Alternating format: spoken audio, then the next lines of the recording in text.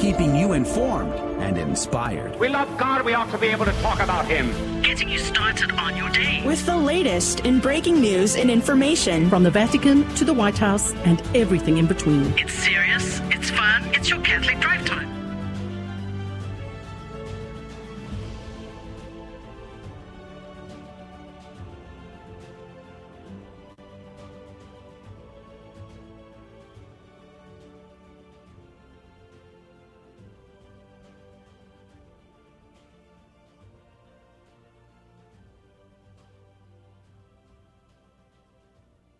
So the Guadalupe Radio Network, and we have our Houston friends, Rudy and Taylor at the Houston office, making sure everything runs smoothly. And we are your new hosts for Catholic Drive Time. Okay, so we are so happy to be here. I'm just kidding. Okay, this is kind of an inside joke. Okay, Sissel, how you doing? Welcome. How are you? Good morning. I am doing pretty well for being right at 6 a.m.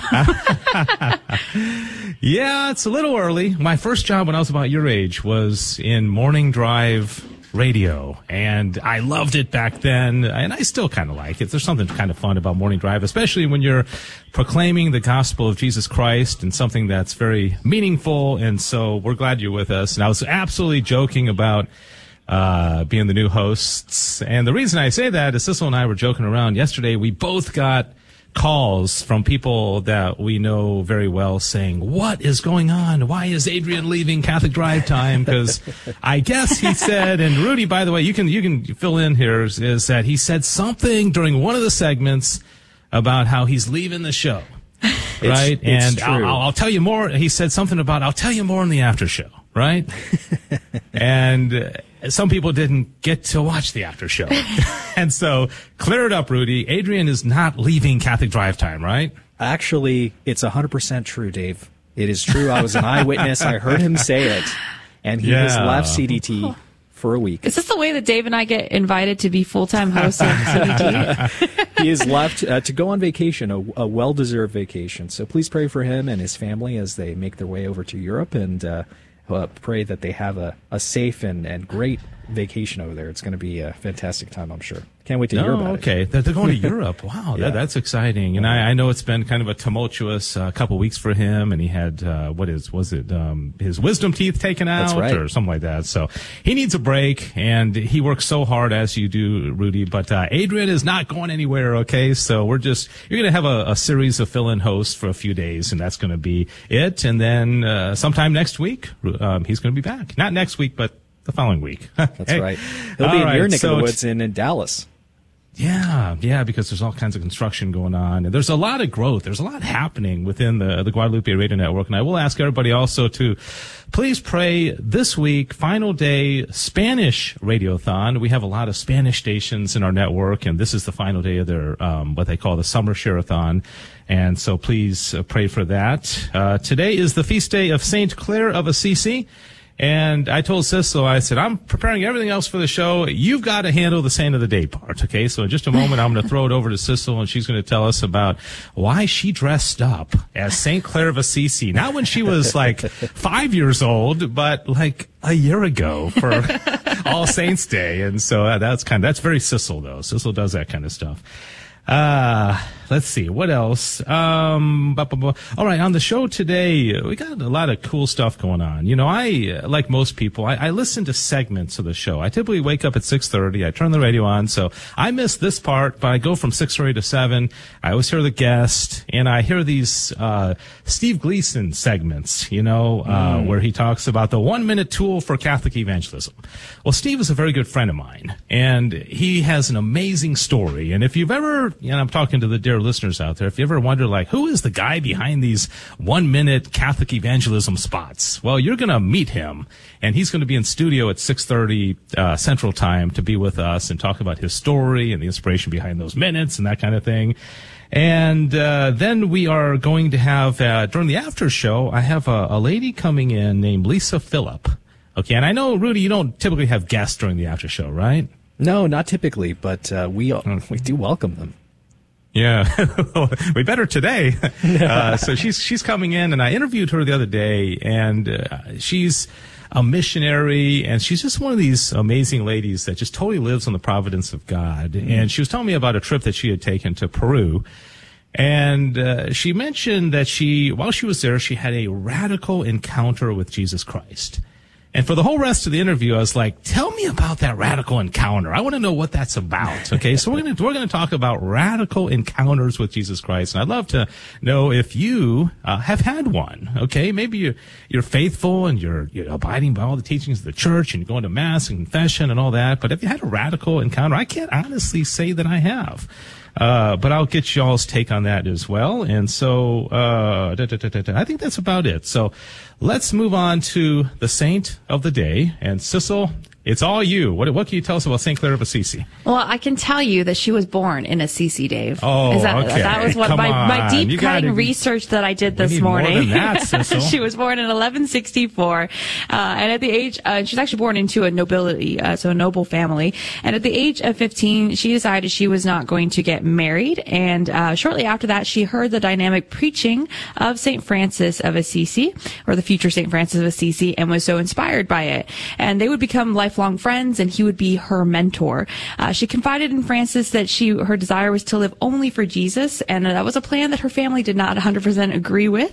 And so the night before Palm Sunday, when she was 18 years old, she left her home secretly to follow her vocation. And St. Francis cut her hair and gave her a sackcloth to wear, and she took the vow of religious life. She adopted the rule of St. Benedict with the additional vow of poverty that Francis had.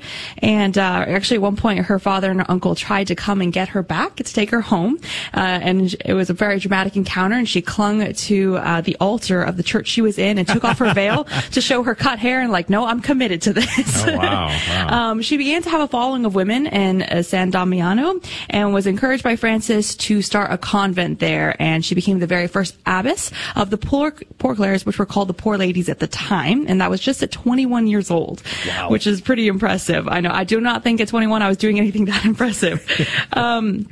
Eventually, actually, her mother and her sisters would also join that order in the future years. They would walk barefoot, slept on the ground, they ate no meat, and they observed almost complete silence. And St. Clare, after that point, never really left the convent, but her reputation of spiritual wisdom caused many bishops and cardinals and even popes to visit her for counsel. There's two famous stories you may have heard of St. Clare of Assisi. One of them is that the convent was in danger of being attacked, and she assured her sisters that God was in control. He would protect them, and she stood by the gate with the monstrance with the Blessed Sacrament in it, and because of that, they were left unharmed. And also, you may have heard that she's the patron saint of television, which seems a little weird considering she existed, just like at a time 900 years before television. Yeah. And that is because she was plagued by an illness for a good portion of her life, and towards the end of her life, she was unable to leave her bed and attend Mass, and that was something that she was deeply saddened by, and the Lord in His mercy gave her a vision of Mass being offered on the wall of her cell so that she could see it and kind of participate in it. Wow. And so because of that, that's kind of like the first television. It was wireless television too, I'd like to say. Very high tech. It was very much. And she died at the age of 59 and was canonized just 2 years later by Pope Alexander IV. And I was looking up a couple quotes by her, and I think this quote in today's culture is really a good one for all of us to remember. And she said, "Do not be disturbed by the clamor of the world, which passes like a shadow."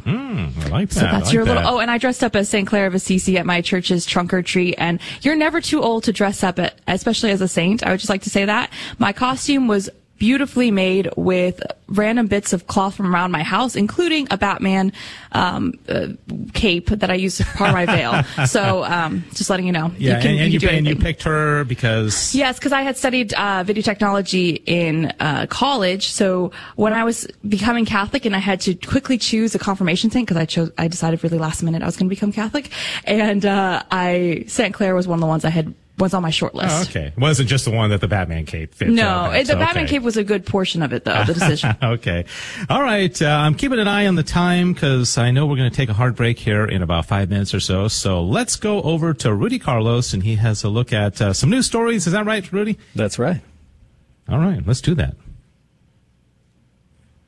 Good morning. You are listening to Catholic Drive Time, keeping you informed and inspired. Here are your Friday headlines. Breitbart reports anti-China presidential candidate shot dead in Ecuador. Villavicencio was running on a campaign heavily centered on combating organized crime, eliminating political corruption, and limiting the influence of China in the South American country. Among his promised first actions in office was the construction of a high-security prison for upper ranks of Ecuador's most prolific drug trafficking and other criminal gangs. Just the News reports at least 53 are dead in Hawaii wildfires. At least 53 people are confirmed to be dead in Maui County, Hawaii, as wildfires devastate the western area of the island. The historic Lahaina town, once the capital of the former kingdom, was hit particularly hard. It is feared that the fire may have consumed much of the town. Please pray for the repose of their souls. And Ground News reports, Supermarket AI Meal Planner app suggests a recipe that would create chlorine gas. A New Zealand supermarket chain, Pack and Save, has developed an AI-powered app called Savvy Mealbot to help customers creatively use up leftover ingredients. However, the app has generated some unusual and potentially dangerous recipe recommendations, including dishes like poisoned bread sandwiches and mosquito-repellent roast potatoes. And The Loop reports, DeSantis fires Soros-backed prosecutor. Florida Republican Governor Ron DeSantis on Wednesday suspended Soros-backed state attorney Monique Worrell for her neglect of duty and incompetence. Worrell had faced mounting criticism for refusing to fully prosecute many crimes. Those are all of your breaking news and stories for now. Keep it dialed on Catholic Drive Time for more. Back to you, Dave. All right, Rudy, thank you so much for the news. Again, welcome. And if you're just tuning in, Dave Palmer and Cecil Anderson broadcasting today and also Monday from the North Texas studio of the Guadalupe Radio Network. Adrian is on a very well-deserved break, and I didn't realize it. He's going overseas with his family, and so pray for him, pray for his safety, and pray for his safe return in a week or so from the Dallas studio, right where I am here, while there's work being done in the Houston studio. So we're glad to be with you this morning and hope your day is off to a good start. We like to pray on Catholic Drive Time, so let me just pray in the name of the Father and the Son and the Holy Spirit. Amen. Dear Heavenly Father, we ask a blessing on everybody who is listening today, all who are watching on our social media sites, and we just ask for a great outpouring of the Holy Spirit and your grace upon us today. Help us to live lives of virtue and to be guided by the Holy Spirit to all goodness and truth today. And St. Clare of Assisi, please pray for us. In the name of the Father, Son, Holy Spirit, amen. And as I mentioned before, pray also for the Spanish Radiothon, just for an outpouring of support, that they hit the overall goal today, so we can just keep all these stations on the Guadalupe Radio Network on the air and running well. And this is the time of the program. I think I got a few minutes to talk about the Gospel of the Day. And today's gospel is from Matthew chapter 16, verses 24 to 28. And I don't know, Cecil, if you ever done Lectio Divina. Yes. Have you ever done that? Love it. I struggle with that so much because I just like to read. I just want to keep on going, you know. But I was thinking about that as I was reading these 5 verses. And there's so much, you know. If I was doing Lectio Divina on this one, I'd probably take me a year and a half. Because it's the passage where Jesus says, whoever wishes to come after me must deny himself, take up his cross, and follow me. Whoever wishes to save his life will lose it. What profit will there be to gain for one to gain the whole world and forfeit his life? And which, by the way, is going to lead into what I'm going to talk about in the next segment, because I've got 2 stories that really have to do with kind of life and death. And one of them has to, I know, Cecil, you were not familiar with this story, is the Father Baird from Louisiana, who on July 30th gave this fiery homily. And I know this isn't like breaking news. Most people have heard about it. And then 4 days later, he dies in a car accident.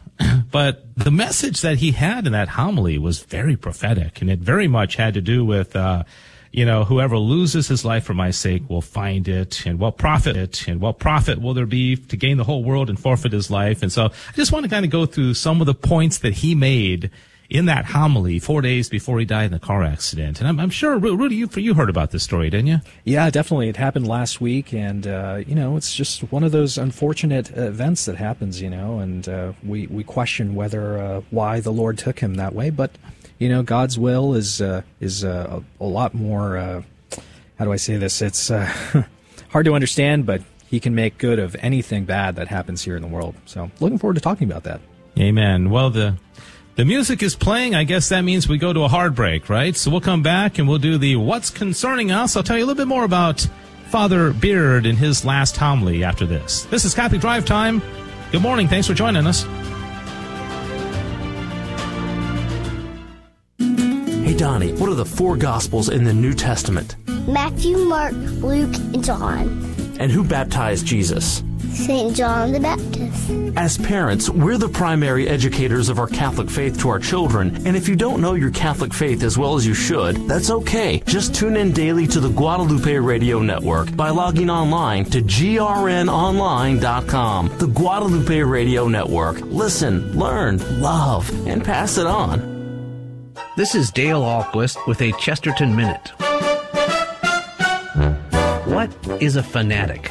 Well, have you ever heard someone defending animal rights as if they have completely forgotten about human rights? G.K. Chesterton says that is a perfect example of a fanatic. Someone with a sense of a particular truth that is too strong for his sense of the universal truth. He will invoke even cruelty to prevent cruelty to animals. Later, he may even invoke cruelty to animals to prevent cruelty to pit ponies.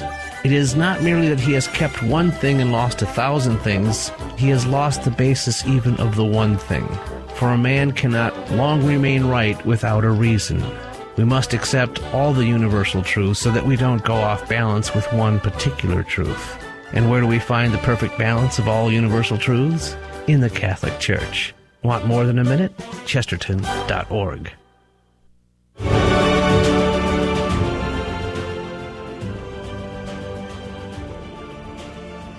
Welcome back to Catholic Drive Time on this Friday morning. It is August 11th, 2023, and we are a substitute team for a couple of days, doing our best to just do honor to Adrian Fonseca, the regular team here on Catholic Drive Time. He's on vacation for the next week or so, and then when he comes back, he's going to be broadcasting from the Dallas studio where we are right now.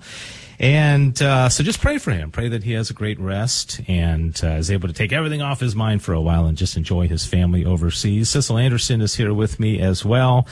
And in about 15 minutes, we are going to be joined in studio with Steve Gleason. You know, if you listen to, especially, I don't know how many times during the show they play the 1-minute evangelization spots from Steve Gleason. We love those. But he is an amazing guy. And he's one of the hosts of a program that we have called A Life Lived Joyfully.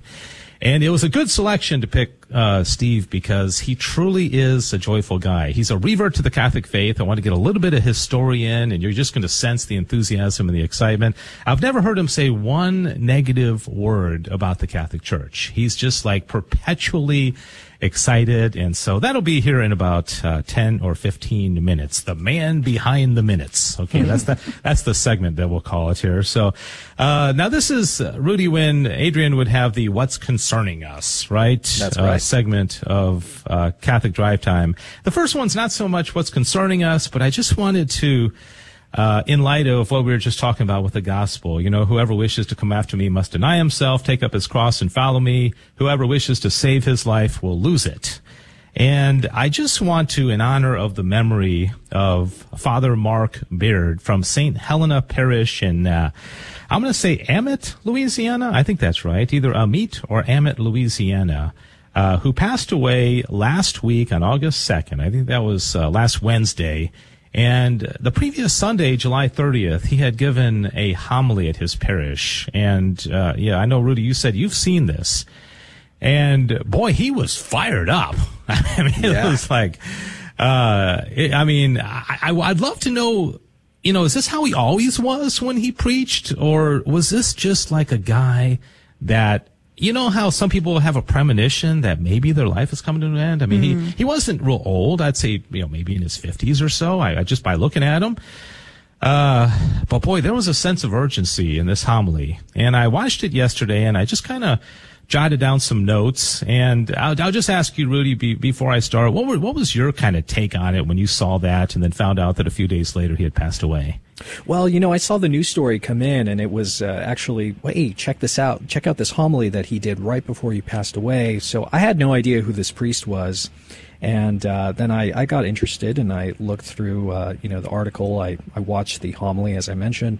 And, some of the things that he was saying, he was really trying to wake people up, because there is a serious problem here, not just politically, but also spiritually, that a lot of us kind of fall into, right? We try and be part of the world instead of trying to be in the world, but not of it. And, as you mentioned, it was a really fiery homily. I'm sure that perhaps somebody was touched there. Somebody must have been cut to the heart by listening to this priest. May he rest in peace. Yeah, he ends the homily quoting Johnny Cash. As you should, obviously. Yeah, of course. I mean, every homily ought to have at least one Johnny Cash quote, but this is kind of the theme of the homily, and this is why, if you haven't seen it, I recommend everybody go and just do a YouTube search for Father Mark Beard's last homily back on July 30th. But he says, quoting Johnny Cash, he says, "If there was a fence between heaven and hell, it would be owned by the devil." And this is what he starts off, and again, I could never replicate his enthusiasm or his sense of urgency, but he said, "Stop apologizing for being Catholic." And he said stuff several times. He said, I don't know where Pope Francis is going, and I never got a sense of disrespect towards the Pope, but he just said, like, hey, if there's something confusing coming out of the Vatican, hey, don't worry about it. What we have to do is we have to live our lives faithfully. He said, don't use that as an excuse. He said, we have to know the truth. And then he said, don't straddle the fence. And then he talked about some issues. He talked about abortion, contraception, being married inside of an actual Catholic church, and talking about being a one issue voter. And he said, hey, if you want to be a one issue voter, be a one issue voter, because abortion's that important. Yeah. And I love this because it was so prophetic about his own life, is that he said, talked about judgment. He said, we will stand naked and alone before Jesus Christ. And he said, in a nanosecond, and that's the word he used, in a nanosecond, you're going to be sent to heaven or hell or purgatory for a temporary time. And I mean, how amazing that he was inspired to give this homily 4 days before he was going to die. And then one thing I loved, and I don't know if you remember this, Rudy, is he talked about being the kind of person that Jesus would brag about in heaven. He like Jesus up there saying, look at Rudy Carlos down there. Look at him, doing the sign of the cross before his meals. He's talking about me. He's, and just imagine Jesus bragging about us up in heaven. Wouldn't that be amazing? Absolutely. So I was very inspired by that. And again, dear listeners, if you haven't seen that yet, I think you owe yourself the 8 minutes that it would take to watch that on video. And apparently his funeral is today, and it's being live streamed. That's what Lori said on YouTube. So if you're interested in kind of looking into that and maybe remembering him and offering a prayer for him today, that'd be great. Oh, okay. Thank you, Lori, for that. Which reminds me, if you're watching on the social media sites, I think we're on Twitter and X, or whatever it's called these days. X, formerly known as Twitter. The artist formerly known as Twitter, and YouTube, and Rumble, and Facebook, and all that kind of stuff. I am not technologically savvy enough to be able to see all the comments and all that. Well, that's why Sissel is here. So if you comment, Sissel will let us know what you had to say as well. One other thing, we'll leave that story, but may God rest that good man's soul. And I just think that's probably a really good thing right before you die, to give this great exhortation to people about being ready for death. That would seem to indicate that he was well prepared for death as well. But that doesn't mean we don't pray for him and pray for his soul. And may God bless him. Father Mark Beard, former pastor, St. Helena Parish in Amet, Louisiana. I know Teresa Tomeo had his bishop on the other day. Oh, wow. Father Bishop Mike Duca, who is back when he was a priest, I knew Father Mike Duca because he came from the Dallas Diocese, and I knew him quite well, and he had some neighbors across the street. So anyways, that's a whole different story that I don't need to get into. But all right, here's an actual, real concerning story that I want to bring up because I saw this in the news yesterday from the LA Times. It said COVID-19 is heating up all around this summer. Should we be wearing masks again? No. Sissel had the one-word answer there. Okay. So I'm gonna read a little bit of this story. It's from a lady named Rong Gong Lin, LA Times. Says the uptick in coronavirus transmission this summer has not brought major alarm from health experts, but it is raising questions about whether the risks are high enough to go back to safety measures that may have been abandoned. Okay. Dr. Peter Chin Hong, a UC San Francisco infectious disease expert, said transmission is increasing and we haven't seen the crest yet. Remember that language? It was always doom and gloom and it's going to increase and it's going to get worse and we need to do this and do that. Most people have stopped wearing masks. I was in the grocery store last night and I saw one person, there's one, hangover that's still wearing the mask. And aren't likely to follow suggestions to return to that practice all over again. But swearing off masks for good, even when sitting on a plane next to someone who is coughing or sneezing, would unnecessarily put people at higher risk for illness, says the article. So, okay. I guess the question I would have is if, and I know there was great tragedy for a lot of people and there were people that died and it was very, very sad for a lot of people. And I just think that the average person thinks that the response was a bit over the top and maybe it was a one size fits all. Everybody's got to get the vaccine. Everybody's got to wear masks all the time. And so I'm hoping, and you guys can jump in, that if there was ever a pandemic, and I pray there isn't, that the response from government officials and medical experts in the CDC would be a little bit more measured.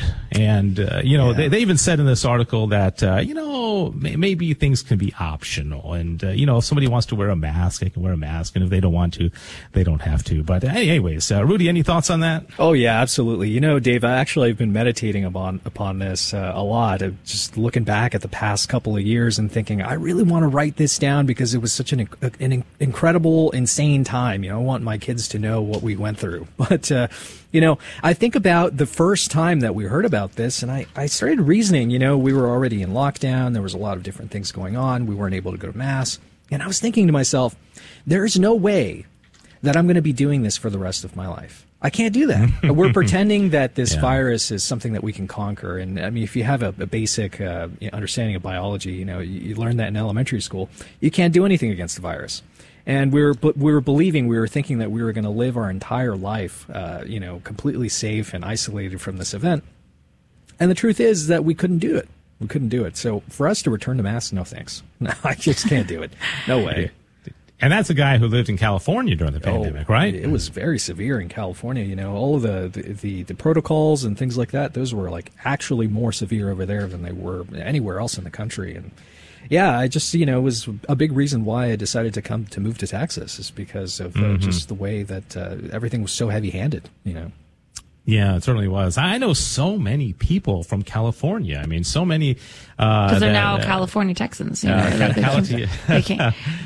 Texifornia, or is that what it's called, or something like that? Yeah, I think there's a lot. My teenage daughters have an expression called a fever dream. You ever heard that expression? Yes, indeed. Where it just kind of seems like something that seems unreal. It seems like it's a dream. And I think 2020 was like a big fever dream. I look back now, and not to mention that all the George Floyd thing was going on, and the riots, and all that. It was a crazy, crazy year. But I think two of the most unfortunate things were, first of all, that some people had, especially elderly people, had to suffer and die alone, and they were not allowed to have anybody even in the room with them. And I think that was, no funerals. And I think obviously the shutting down of churches, was, I don't know. I think some of them maybe had to do it for a week or two, but I think that probably went on too long. I think a lot of church officials would agree with that. But I guess, you live and you learn. Even back then I thought, in interviewing priests and bishops, nobody takes a class in seminary about how to handle a pandemic, you know? Yeah. So it was hitting everybody brand new, and everybody was trying to do the right thing at the right time. But I think the second time around, there wouldn't be as many excuses because we've been through this, been there, done that, right? Amen. Yes, absolutely. indeed. All right, so it's 29 minutes after the hour. This is Catholic Drive Time. I feel like I have to keep reminding everybody that we're just substituting for Adrian right now. Adrian's taking a break. And I think everyone thought that you were Adrian, Dave. I'm pretty sure. Dave, you don't have to Adrian qualify. You're doing a great job. Adrian and I have one thing, well, many things in common, but one of them is a great love for St. Thomas Aquinas and the Summa and Dominicans. And every time we get together, we talk about Thomism. And so when we come back on Catholic Drive Time, Steve Gleason, the man behind the Evangelization Minutes, is going to join us. Hello, this is Steve Gleason with your 1-minute tool for Catholic evangelism. Here's the question for your non-Catholic friend. Do you really believe in a secret catching away of the church called the rapture? The pages of your Bible are empty of that type of talk. So here's your 3 best friendship tools for Catholic evangelism. Number 1, solid biblical doctrine is time-tested. This rapture idea got its wheels rolling by John Darby in about 1830. I mean, have you heard of a third coming? You know you haven't. Secondly, God's nature. There's no reasonable premise in Scripture, let alone in moral reasoning, for the results of a rapture scenario such as this. A Christian pilot is yanked, raptured, out of his jet, while scores of the remaining passengers who are not Christians violently crash to their death. Meanwhile, said pilot is basking in the presence of God. This is absurd, and believe me, this is preached day in and day out. Thirdly, bad fruit. The preacher at your church says, tonight, don't you be left in that pew alone, while that person next to you gets raptured straight up into heaven. That, my friend, is folly with no foundation. I don't know why I turned on my radio, because I've kept my radio off for years. And once I turned it on, I was absolutely hooked. I love the shows with a Catholic apologist. I love the shows with the sort of day-to-day psychologist, Greg and Lisa Popchak. I love hearing not just of other people's problems who call in, but I love getting the Catholic take on how to deal with day-to-day reality. The Guadalupe Radio Network, radio for your soul.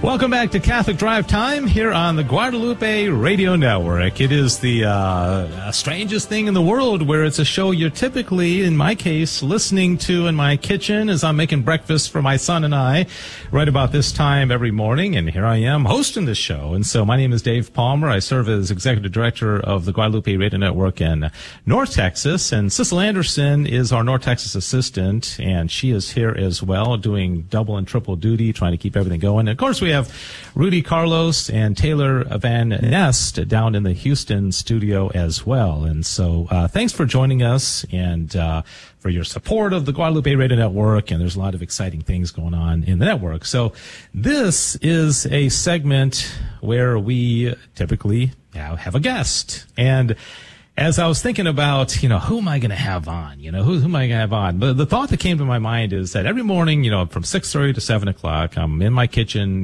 making breakfast and listening to Catholic Drive Time.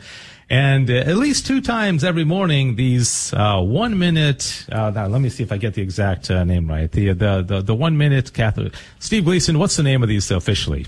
These are your questions for Catholic evangelism. They're tools for Catholic evangelism. Tools for Catholic evangelism. And so I hear these spots come on, and they're so good, and there's so many of them, and they're so...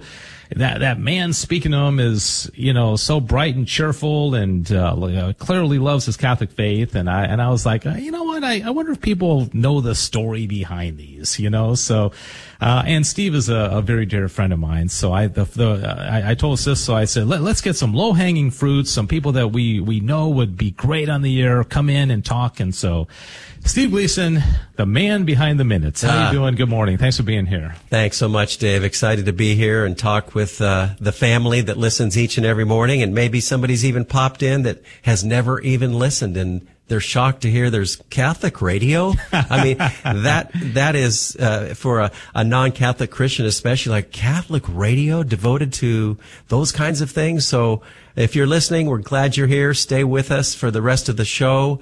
And Dave, let's just talk about Jesus, his church, the saints, heaven, all the goodness of God, and the joy of the Lord.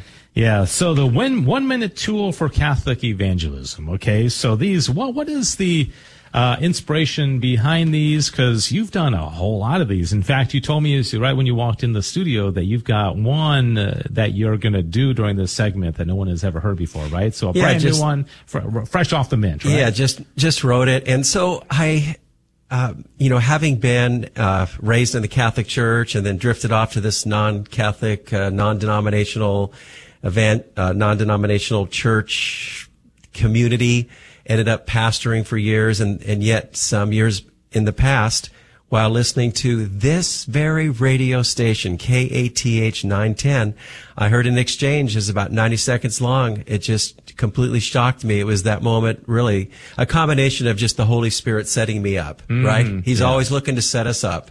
He's always looking to put us in a situation where we're going to have a confrontation. And I had a confrontation in that 90 seconds, and I said, "Oh Lord, I got to go find out if I'm, moving in the wrong direction or not." And so I did, and the Lord's brought me back into the church big time, loving every moment of being back in the correct family, the correct church. And so my experience in non-Catholic ministry, and especially in that charismatic end of the church, non-Catholic church, I see a lot of these contrasts. I see a lot of differences. If you were to draw two circles, concentric circles, and they would cross each other, there's a little slice in there where we're the same. The lordship of Jesus Christ, the accuracy of Jesus, fully God, fully man, the Trinity, these fundamentals. A lot of other things are very different in approach to church, approach to how the Bible's read and understood. And so I just started, throwing these contrasts together, and then wanted to have something at the end, the last sort of 5, 6, 7, 8, 10 seconds that, grabbed somebody. Mm-hmm. My wife said, "Honey, those are kind of smarty. Those are kind of smarty. A little edgy. A little edgy, yeah. And so I said, yeah, that's okay, because, sometimes you got to say something to get people to think and get them to react, and maybe even get them a little upset about something to cause them to dig in. I mean, that's kind of how life is. You'll have a conversation, it'll cause someone to think, maybe I better check that out. So I started writing them, and I had a lot of fun. They had some kick, and GRN said, "Let's get those on." And so they're on other places, and they just play on Catholic radio.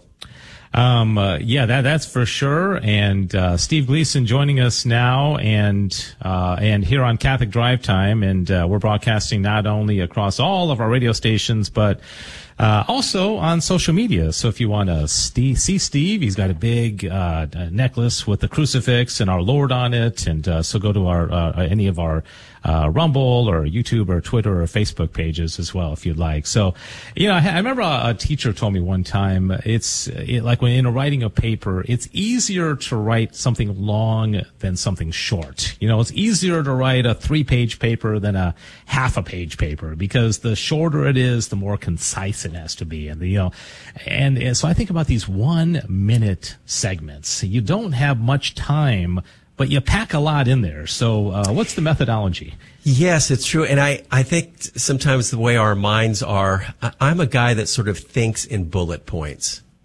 Yeah, right. And so it really was simpler for me to come up with something that, there's sort of a format to these that takes probably about 10 or 11 of the seconds of the 60 seconds. And so then there's only content of about 50, 51 seconds maybe of things that you want to say. Yeah. So someone told me a long time ago, if you can't say something in a minute, you probably don't know what you're talking about. Right? If somebody asks you a question and it's like you stretch your answer out and I'll scratch it down and I'll say, I think that could be one of the 1-minute tools for Catholic evangelism. I just write it, and then sometimes I start with, there's always a theme, like something about the Catholic Church and something maybe about non-Catholic life, and then something at the end that would make that fun to show that contrast. And somebody's like, "Steve, why are you always showing contrast? Can't you just talk about the things we have in common?" Well, that's for other people, right? Yeah, the body of Christ is multifaceted. The arm is not the hand. the leg is not the hip, right? We are a body that has, conjoined parts to it. And so, that's where I fit in. Not everything isn't just agreeable. You've got to be able to distinguish it. The USFL, is not the NFL. The NFL's Daddy-O, right? The USFL, the XFL. These are people trying to live off of the NFL. They're not the real thing. So if you can catch my analogy there. Do you know how many USFL fans you just really offended there? I mean, come on. Yeah. Do we need to make that kind of contrast? That's good, because if you just got offended, Jesus is the healer of offense.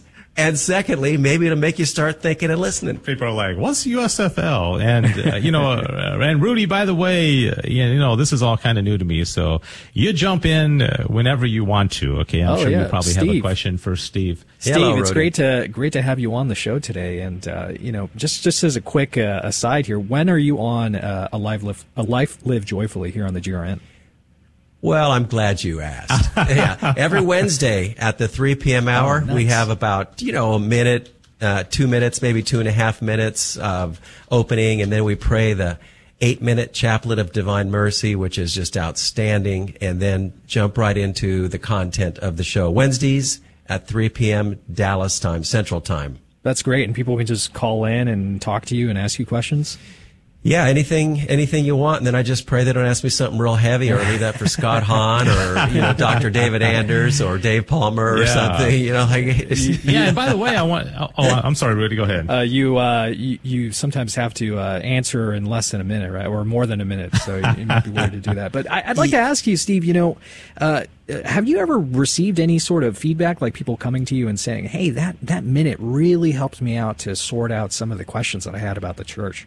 Yes, I do have people that reach out to me, and I think maybe the most notable one was, it was Pope, or Pope came to you. Wow, that was a little strong there, Steve. Settle down. Yeah, come on, man, get off your high horse. Yeah, right? I think Monsignor Pope made a funny comment about something he heard in between one of his shows, and he gave a good laugh and like a thumbs up to, I think, one of the producers or something. But yeah, there's people that, I said earlier, there's some people that will say, why can't we do more comparison and do more things that show the commonality in non-Catholic world. And, but for the most part, yeah, people like them.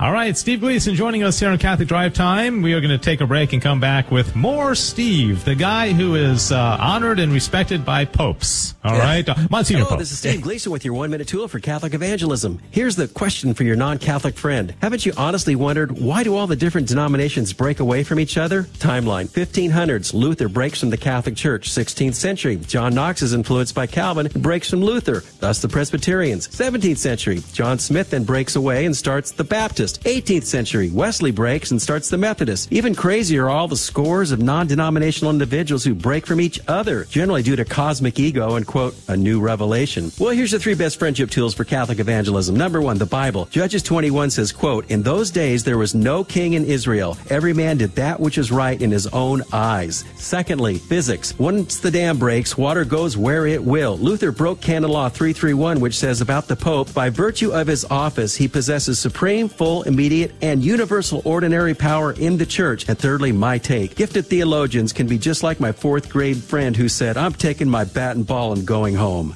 Hey, Donnie, who was the first pope to whom Jesus said, you are the rock upon which I will build my church? St. Peter. And who is the current pope?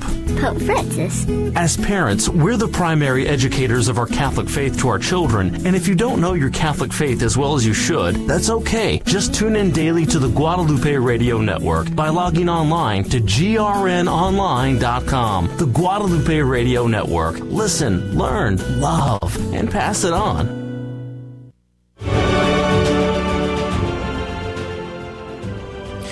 Welcome back to Catholic Drive Time here on the Guadalupe Radio Network. My name is Dave Palmer, filling in for Adrian Fonseca today and Monday, along with Cecil Anderson, Rudy Carlos, and Taylor Van Nest are down in the Houston office and studio. And we're glad you're with us. We're also broadcasting on social media sites like Twitter and Facebook and YouTube and Rumble. If you want to see what it looks like behind the scenes, see Steve Gleason live and in person.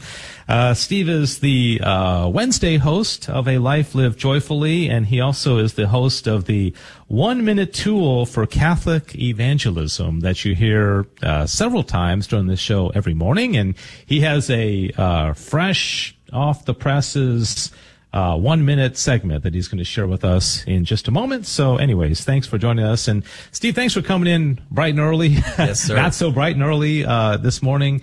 And a couple things I want to mention before we close out this interview is that, first of all, I mentioned in the introduction, I've never heard you say anything negative about the Catholic Church. You're just like this perpetually joyful guy, like you just went through RCIA and, like these fresh Catholics that are just, like beaming and you seem to maintain that joy, that joyful spirit. How so? What's the source other than the Holy Spirit we know, right? Yeah. So I believe that my experience being baptized 44 days after my birth, being raised by a very good mother and father that were Catholics, and sending me to Catholic school, having the sacraments, each and every day, that foundation. So for moms and dads that are stretching their budgets to send their kids to Catholic school, keep doing it. It's going to pay off for you. And then as I came back to the church, yes, honeymoon for sure for a while. And then I decided to make sure I knew as much as I can about the worst of what's going on any given time in the Catholic Church, and reflect that against the greatness of the Catholic Church. Mm-hmm. Reflect that against the fact that she has stood as the bride for 2,000 years. We've had horrible times. We've had times of great heights and making incredible movements into culture to change culture. Western culture is the best off because of the Catholic Church. So I make sure that though I know the good, the bad, and the ugly, I'm going to make sure that my heart and mind stays on the good, and that I bring and preach and talk about the value of being a devoted Catholic, radically Catholic, going as far as you can with what you have within you and around you, to stay in the joy of the Lord. The joy of the Lord is our strength, mm-hmm. right? So if you get weak, you've got to look to where do I find that joy? And if you're losing your joy, you can lose strength. So, I say, be aware of whatever things that are disturbing, but don't let that be the meditation of your heart. Mm-hmm. Make sure that you are, finding those things that have caused a society, a culture, a people to rise to great heights. And the church has done that for me and for millions of people. Yeah, amen. All right, so a follow-up question to that is that I know there are probably hundreds and hundreds and hundreds of people listening right now who say, the number one prayer request that we get is, my kids left the church. I brought them up, like you said, in Catholic schools. We tried to do the right thing. We prayed the rosary. We taught them about Jesus and Mother Mary and the saints, and they left, and they're gone. And that happened to you, and I'm sure it broke your parents' heart, but you came back. And so what would you say to these parents out there who are mourning the loss, so to speak, of their kids who have left the church? Well, I relate to you, any of you families or individuals listening, I relate to you on a couple of levels. Yes, my parents were just completely upside down about, when I told them I was going off to, be a preacher outside of the Catholic Church. They were just disturbed over this. And my grandmother, I know, was praying rosaries and all these kinds of things. And I also can relate to you and feel very sympathetic toward you, because my children were raised in, these charismatic, non-Catholic. I was pastoring, right? So for them, it's been really difficult to see us, Teresa and I go into the Catholic Church. I'm with you. Those of you that are suffering over that, I sit here today in that very same situation. They still struggle over this because their roots were, out at one of these other kind of non-denominational churches I'm talking about. So I would say that I join you in prayer, and I do those things that we all know to do, which is in my rosaries, I devote decades to each and every one of the children and to the grandchildren. I'm not going to lose any hope until a breath has left them, right? Mm-hmm. It doesn't matter how old they get. I'm going to keep standing in there in prayer. The saints are my motivation. I read of the saints every single day and see the things that they faced and the situations they created in their families, what they have faced. So, surrounding us is a great cloud of witnesses that are cheering us on, that are, yay! Keep going, Gleason. Keep going. Keep praying. Keep standing for those. Pray your rosary. Appeal to Christ. Stay motivated by the saints. Have brothers and sisters around you. I meet with other brothers in Christ. We share these kinds of things. And so your kids are, say, 45, 55 years old. They left the church. They're off out in no man's land. They're maybe involved in a counter lifestyle, or they're just sort of agnostic. Stand in there for them, because it's never too late. Mm-hmm. Amen. I want to go back to one other part of your story, and that is, I love the part when you finally decided, you're listening to Catholic radio and you had that 90-second encounter that you're talking about, and you start thinking, boy, I want to go to Mass, I want to get back to Mass, but you're afraid to tell Teresa, your wife. And so one day you go and you tell her that you're going to go to Catholic Mass. And what happened? It'd been a year, private study, going back to studying the church history from 33 AD to 1500 instead of 1500 to the end. And I said to myself, this is it. And I go, honey, I'm thinking, how's this going to go? I'm going to a Catholic Mass right now. And she says, oh, good, that I'm going too. And like relief, 1,000 pounds off my shoulders. And we walk in, Dave, and you've heard me share it before. It was just so powerful to walk in, because, I'm this guy that, we preach Jesus, I preach the Word of God. That was the mantra, right? And is Jesus and the Word of God really preached in the Catholic Church? And I just walk in, and there's that crucifix just staring at me. And there's that altar server carrying that large crucifix up in front of the priest and the deacon. And there's Jesus everywhere. There's the Holy Spirit, the opening prayer. Everything's the Word of God. Everything is Jesus. Everything becomes the Eucharist, and we just sit there and go, where have we been? And we found where our home is and have not turned back 1 second. Amen. You're a revert, and I sometimes get jealous of the converts. I was born into a great Catholic family, and kind of like your family. And I wasn't, there were times that I stopped going to church, but I never left the church, right? And but I have a very, very good friend. In fact, he was the best man at my wedding, who converted as an adult to the Catholic Church. Lives in Arkansas, of all places, where there are very few Catholics. And in fact, he and his wife were out at World Youth Day last week. And he's in diaconate formation. But I'll never forget, and I've told this story a few times before, but it's worth repeating. When he was coming into the church up in Benton, Arkansas, when he was living, he invited me to come up there. I wasn't married yet, so I went up there. And the night before the Mass that he was becoming Catholic, he asked me if I could stay up with him. And he said, I can't go to sleep. He said, I am going to receive the Eucharist tomorrow, and I'm so excited. It was like Christmas Eve, when you remember, you just can't fall asleep because you're so excited about what's going to happen. That's awesome. And I told him at the time, I said, Rick, I've been receiving the Eucharist, I guess at that time, for probably, 35 years or so. I said, I've never experienced that. I've never been so excited the night before going to receive the Eucharist, but here you are, a convert, and so we can learn a lot from the converts. Yes, and I've... coming out of the 60s and the 70s and all of that, and I was a part of that. Some of you have probably watched that Jesus Revolution movie that's out there. It's about the birth kind of the Jesus people, and I was in on that out of Orange County, California. And so the guy that had the heroin addict testimonies always sort of dominated the world, the guys that were the LSD guys and completely spaced out and been in mental institutions, and then Jesus, changed them. Everybody wanted that heroin testimony that I was completely down and out. But I came, and I saw that too. And yet I started coming to realize the real great testimony is sort of the Dave Palmer testimony. I've stayed there.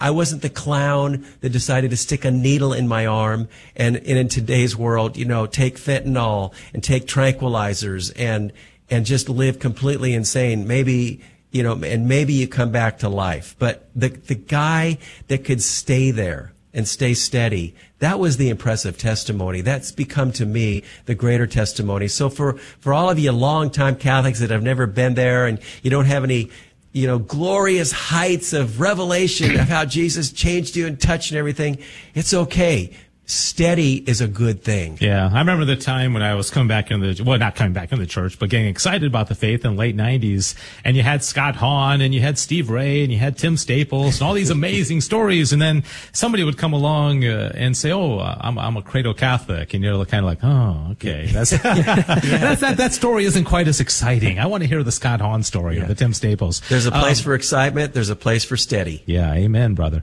All right, let's not run out of time before we do this new Steve Gleason minutes. So should I guess I should do it like I'm in the recording studio. And Cecil's saying hurry up, right? We don't run out of time. So go ahead. Hello, this is Steve Gleason with your 1-minute tool for Catholic evangelism. Here's the question for your non-Catholic friend. Have you ever heard anyone espouse this? The Catholic Church just needs to sell all those cathedrals and feed the poor. Well, my Catholic friends, here's your 3 best friendship tools for Catholic evangelism. Number 1, statistics and perspective. The Vatican has an income of about $400 million a year, which is pennies compared to the top 5 mega churches in the U.S. Regretfully, there are about 1 billion people who do go hungry every year. So if the Vatican liquidated all assets, which are reported to be around $1 billion, the hungry could be fed for about 30 days. And then what? Secondly, the Bible. Jesus never asked Joseph of Arimathea, Matthew the tax collector, or Mary Magdalene to liquidate what they had and go feed the poor. Only the rich young ruler was told to do that. And thirdly, my pesky comeback to my non-Catholic friend. Where are you, Mr. Bezos, Mr. Gates, Mr. Zuckerberg, and of course you, Elon? You guys are driven with getting people to invest and buy. Catholic priests are driven to get people to heaven. So the next time you see a hungry person, check and see if Amazon, SpaceX, or Apple have started their liquidation sale yet. Oh, wow. Masterful. Yeah. Yeah. Boy, you rolled through that without a single, you were just on it, like it was been recorded. So, all right, Steve Gleason, thanks so much for coming early in the morning for us. This is Catholic Drive Time. 1 hour to go, including the after show. We're going to talk about a radical conversion, an encounter with Christ. We'll be back. God bless you. We all know children have a natural innocence and a sense of wonder. Yet our world is full of distractions that can pull families in the wrong direction. But with the help of God and a church family, your children can grow in the security of faith, hope, and love. Weekly Mass provides that critical faith foundation needed in life. So if your family hasn't been to Mass in a while, we'd like to invite you home. Discover more at CatholicsComeHome.org. Hello, this is Steve Gleason with your 1-minute tool for Catholic evangelism. Here's the question for your non-Catholic friend. Is the Bible sufficient to answer all questions about Christian living and church life? Well, the answer is definitively no. There isn't agreement on scores of doctrinal issues, such as the effects of baptism, who can receive communion, once saved, always saved, abortion, or how about eligibility for marriage after divorce. So here's your 3 best friendship tools for Catholic evangelism. Number 1, fruit analysis. Luther, Calvin, and Zwingli, who are the fathers of non-Catholic Christianity, did not rid the unbiblical practices they despised, but instead turned out to be the progenitors of some 50 denominations and scores of divergent beliefs. Secondly, natural reason. Well, if the Bible alone is supposed to clarify all beliefs, the very fact that such division prevails is actually proof that an arbiter of doctrine is desperately needed. And thirdly, the golden twins. Sacred scripture and sacred tradition will always prevail as the foundation of all Christian truth, doctrines, and beliefs. Remember, identical twins come from one egg. I actually was gone from the Catholic Church for 35 years. I want to get to heaven. I don't know if I will. I worry about it. But I not only want to get to heaven at the moment of my death, I want to find as much heaven as possible here on earth. So I need help. I don't know why I turned on my radio, because I've kept my radio off for years. And once I turned it on, I was absolutely hooked. The Guadalupe Radio Network, radio for your soul. Celebrating the culture of life. This is the Guadalupe Radio Network, radio for your soul.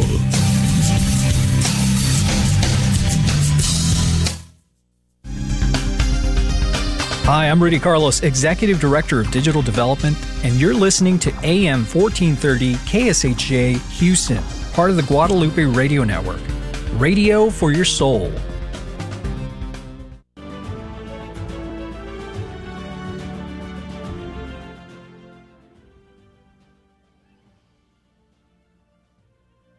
The Guadalupe Radio Network. I was just looking at my schedule saying, what are we doing this hour? This is all new to me. Dave Palmer, Cecil Anderson here, along with Rudy Carlos and Taylor Van Nest, and giving Adrian Fonseca a well-deserved break. You know, I think ever since he took over this program, I don't think he's had a day off. I may be wrong about that, but not many anyways. So he is on vacation and hopefully resting, because not that I have to tell you this, Rudy, but doing a show day after day after day, I mean, that it takes a lot of dedication, getting up early, research. And so, man, kudos to you guys, and thanks for what you do. Oh, thanks, Dave. You know, I haven't slept an hour in 2 years. So, just kind of keep rolling along. I have a cup of coffee here and there and maybe an energy drink. But, it's tough. No, it actually, in all seriousness, it is kind of tough to take a day off when you have a daily morning show. But, he's deserved it. So that's good. I hope he has a great time out in Europe.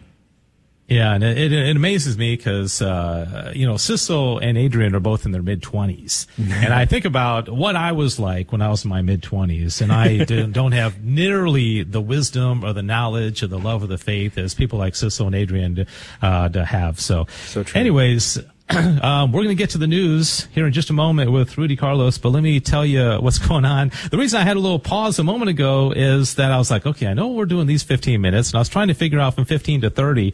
It's the game show, the game show is going to be going on, and let me give out the phone number, because if you're a regular listener to this program, you know that from 7:15 to 7:30 Central Time every Monday through Friday, there's Fair and Trembling. That's the name of the show. And the phone number is 877-757-9424, 877-757-9424. Maybe a little early to call now because you have to sit for 15 minutes on the line, but write down that number, and we'll be looking for a contestant here in just a couple of minutes.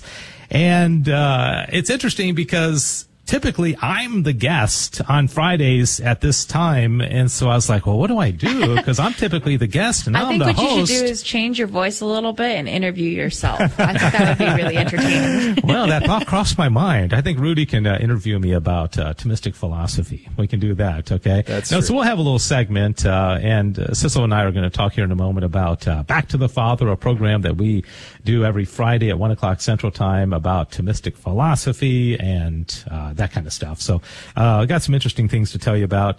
And don't forget, in the after show today, which is only on social media, not on the radio, I am going to have a guest in studio with us. Her name is Lisa Phillip, and we're going to talk about a radical encounter with Jesus Christ. Okay, she had hit a real rough spot in her life, went through a divorce and lost her job, and she went on a little missionary trip down to Peru a number of years ago, and just had a radical encounter with Christ. And when she told me about this, when I was interviewing her a few days ago, I was like, I want to know more about that. And so if you're listening out there, have you had that kind of an encounter? We should every time we receive the Eucharist, because that is an encounter with Christ, right? But it'll be kind of fun to have that conversation. Of course, Cecil and Rudy will jump in as well. And also your comments on social media, that we'd love to hear what you have to say as well. All right, with no further ado, let's go over to Rudy Carlos with a look at some of the headline news. Thank you, Dave. Welcome back to Catholic Drive Time, keeping you informed and inspired. I'm Rudy Carlos, and here are more breaking news and headlines for you. Breitbart reports Biden gives Iran $6 billion worth in unfrozen assets plus prisoners for 5 jailed Americans. The Biden administration reportedly struck a deal with Iran to unfreeze $6 billion worth of Iranian financial assets and release a handful of Iranian nationals jailed for violating U.S. sanctions, in exchange for 5 Americans taken prisoner by Iran on highly dubious charges of espionage. Here's another article. This one is from Ground News. The headline is, NOAA forecasters increase Atlantic hurricane prediction to above normal. So maybe it's a good time to go out to the grocery store and stock up before anything happens. Federal forecasters have increased the chances of an above-average Atlantic hurricane season to 60%, citing record hot ocean water and a delayed El Niño pattern as contributing factors. The revised forecast predicts between 14 to 21 named storms, with 6 to 11 becoming hurricanes. And of those, 2 or 5 of those hurricanes are expected to be major hurricanes with winds over 110 miles per hour. Warm sea surface temperatures and late-blooming El Niño patterns create uncertainty for the remainder of the hurricane season, but experts advise taking precautionary measures and preparing for potential storms. So maybe go and look for some dried foods and dried goods and stuff like that to bolster your pantry there. Catholic News Agency reports the glorious cross of St. Edith Stein. Stein wrote extensively about the meaning of the cross, and her last yet incomplete work before her deportation to and subsequent death at Auschwitz in 1942 was, quote, The Science of the Cross, unquote. Her personal lifelong journey of faith toward the cross and her decision to enter the convent are the most fascinating aspects of her life. Through her writings, but even more by looking at her life, her choices, and her view of her own destiny, we come to the clear understanding of the true meaning of the cross and how each one of us may share in its glory. We learn from her that our path inevitably leads us toward the cross once we embark on our journey of faith, and we learn that this cross, properly understood, is not a life of fatalism, penance, or suffering for the sake of suffering. Instead, it's Christ's cross. It's always a glorious one. Sharing in his suffering and his death by dying to ourselves always points us to the joys of the resurrection and to love. It's a wonderful article out of Catholic News Agency. I suggest you go check it out. But those were all of your headlines this morning, and may God bless all of your holy efforts today. Thank you, Dave. All right. Thank you so much, Rudy Carlos, here on Catholic Drive Time. Thanks for joining us. It's 6 minutes after the hour now. And, talking about St. Edith Stein, she was not only a great saint, she also was a great philosopher. And it kind of leads us into this segment now. And I'm trying to remember, she is not a doctor of the church, right? She is not. No. Okay, not yet. Maybe one day. Yeah, some people have talked about the possibility that she might be a doctor of the church sometime. And she's pretty amazing, and she was just amazingly bright. And I've always been fascinated with the doctors of the church because there's no one like cookie cutter, what does it take to be a doctor? You take somebody like St. Augustine or St. Thomas Aquinas, and then you get St. Therese of Lisieux. I mean, they really had a very little in common other than just being really holy and just being kind of exemplars of some aspect of the Catholic faith or so. So, do you ever geek out on doctors of the church, Rudy, and just I don't know, I just find them interesting. Well, I have as a patron Saint Therese of Lisieux. So I suppose I do have a doctor of the church as my patron there. And it is wonderful to see the diversity. I think Steve Gleason, who we had as a guest earlier in the segment, he mentioned that there's different parts to the body of Christ, and you certainly see that with my patroness Saint Therese of Lisieux, who wrote about so many different things. She talks about her little way of loving our Lord and the things that she does, and then you can go to other doctors like St. Thomas Aquinas, and you get a completely different sort of perspective, which I think is a great thing. Now, when you say she's your patroness, what do you mean by that? She's my patron saint. So, okay. Yeah. So when like you chose her for confirmation, exactly, you mean? For my confirmation saint. Yeah. Okay. Oh, wow. That's interesting. I remember I read A Story of a Soul many years ago, and I read through the whole thing, and I was like, what's the big deal about this? It just really didn't hit me. Mm-hmm. I put it down. I picked it up about 5 years later and read it again, and absolutely changed my life. I did the same thing. Is that right? Yeah. I tried to read it about 5 years ago. And I was thinking, man, I cannot read this. And I don't get it. I don't understand what the hype is. But I finished it just a week ago. And it was one of those moments too, Dave, where you didn't know that it was the end. You know, it was kind of because I was listening to it on an audiobook, and it wrapped up. And then the next chapter was, well, now we reflect on the story of a soul. I said, wait a minute, I wasn't ready. I needed more. I want more. Yeah, but there was no more. No. You know, and it's in God's providence, we'd never even know about Saint Therese of Lisieux if her mother superior, which was her biological sister, had not basically forced her to write that. You know, because I don't think she had a big interest in writing her story down, but amazing story. All right, so I mentioned about St. Edith Stein being a great philosopher and maybe one day being a doctor of the church. And, during this segment, typically I'm on with Adrian Rudy talking about Back to the Father. And this is a program that Sissel and I host along with a young homeschool bright man, senior in high school named William Kirkendall. And we take some aspect of Thomistic philosophy, and we talk about it from the Summa Theologia, which is a great love of mine. And so I just wanted to kind of highlight that and have a little brief conversation. We only have about 5 minutes or so, but I wanted to start off because a lot of people would ask themselves, and maybe you would, Rudy or Sissel, why study philosophy? Why philosophy, and how is it different from theology? Well, philosophy has to do with those things that we can know through natural reason. It's not supernatural like, theology would be, like the Blessed Trinity or the angels. Those are all supernatural beliefs. These are things that we could come to know through reason. Well, I'm a big fan of Dr. Peter Kraft, and he says in a book that I'm reading right now called Socrates' Children, he said, why is philosophy important? And he says, because it is distinctively human. Animals do not philosophize because they know too little, and God or angels do not philosophize because they know too much. To be human is to philosophize, for to be human is to wonder. And then he says, it makes a difference to everyone. Philosophy does. Sometimes the difference is a matter of life and death. Wars are fought for philosophical reasons. The Civil War was fought over the rightness or wrongness of slavery. World War II was fought over fascism, which is a philosophy. The Cold War was fought over a philosophy, Marxism and communism. The present cultural wars are being fought throughout Western civilization over many related philosophical issues: religion, human nature, natural laws, human sexuality, the meaning of marriage and family, whether human lives have absolute or relative value, just and unjust wars, and the role of the state in human life. Okay, so there are some reasons why we need, nobody can say I'm not going to do philosophy, because by even saying I'm not going to do philosophy, you've just established your philosophy, right? So we're all philosophers. So today on Back to the Father at 1:00 Central Time, we're going to start off, and Rudy, you tell me if you've ever heard of this. Have you ever heard of Aristotle's 4 causes? Yes, in passing, by this really young homeschool kid, and I was just blown away because I had never heard of this before, and I was thinking, how could it be that a young mind can understand it? But believe it or not, young kids can understand this stuff. Yeah, and so just a quick little preview. Maybe there's hope for me, Dave.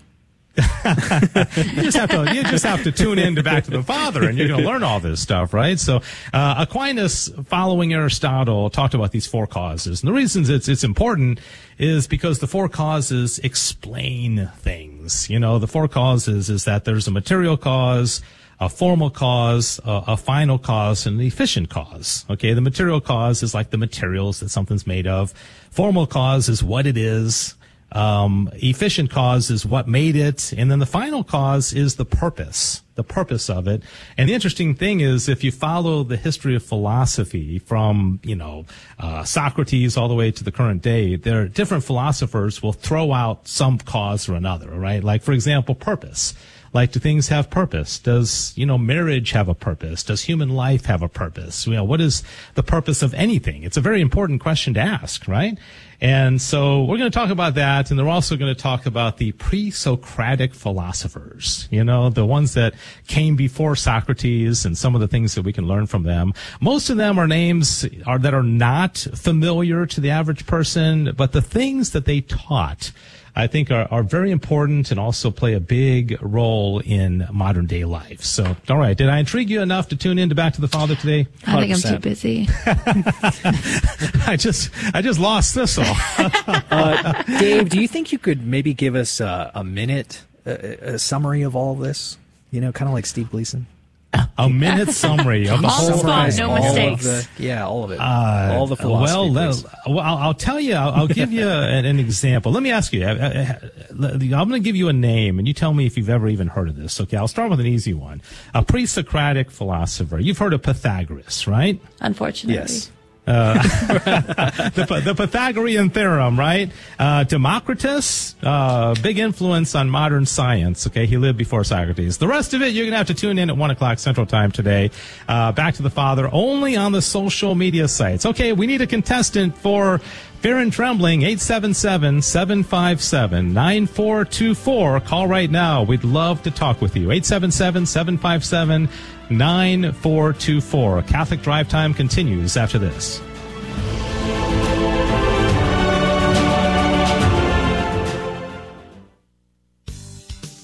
Hello, this is Steve Gleason with your 1-minute tool for Catholic evangelism. Here's the question for your non-Catholic friend. In your view, was the Virgin Mary simply an obedient woman who willingly gave biological and maternal matter to Jesus and therefore has been given undue adoration? So here's your 3 best friendship tools for Catholic evangelism. Number 1, the Bible. The Virgin Mary is in the first book of the Bible, the last book of the Bible, all through the Gospels, and close to 15 other typologies throughout Scripture. Secondly, the Ark of the Covenant. It was the most revered object in the history of the children of Israel. That ark carried the presence of God. Well, goodness, the Virgin Mary did not just carry the presence of God, she carried God himself. Thirdly, something to think on. If God is a father, he is, and we are known as his children, we are, and the body of Christ are called brothers and sisters, they are, wouldn't God provide a mother for his church? He did. So here's an idea. Ask a wartime veteran who soldiers cry out for in a moment of fear. That's right, their mother. Mother Mary, pray for us. Ever feel like life's just too much? Maybe it's time for a change. God offers us relief and hope. So if you're feeling like you need more peace today, begin at CatholicsComeHome.com. I used to wonder if God really cared about me. Then I started praying and going to church. I realized that God in my life was the difference between occasionally being happy and finding lasting joy. If you're looking for something more, check out CatholicsComeHome.com. Welcome to another round of Fear and Trembling, the Catholic trivia game show that helps you work out your salvation by the seat of your pants. It's a 50-50 chance and prizes are involved. Avoid the weeping and gnashing of teeth. Call now to take your shot. 877-757-9424.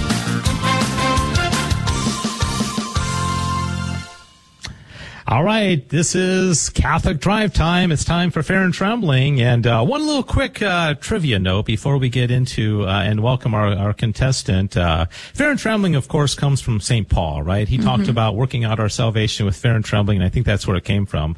There's also a famous philosopher who wrote a book called Fear and Trembling. Do you know what that is, Rudy Carlos? Have you ever heard of a Okay, he's actually a good Christian philosopher. I think I remember. Can I guess? Yeah, go ahead. Is it Kierkegaard? It is, yeah. Wow, I do learn some things from Back to the Father. Yeah. Soren Kierkegaard wrote a book. He was an interesting guy named called Fear and Trembling. Okay, so there's your philosophy trivia for today. All right, let's go on, and I'm so happy to have Pocahontas on with us, and she is our contestant for Fear and Trembling today.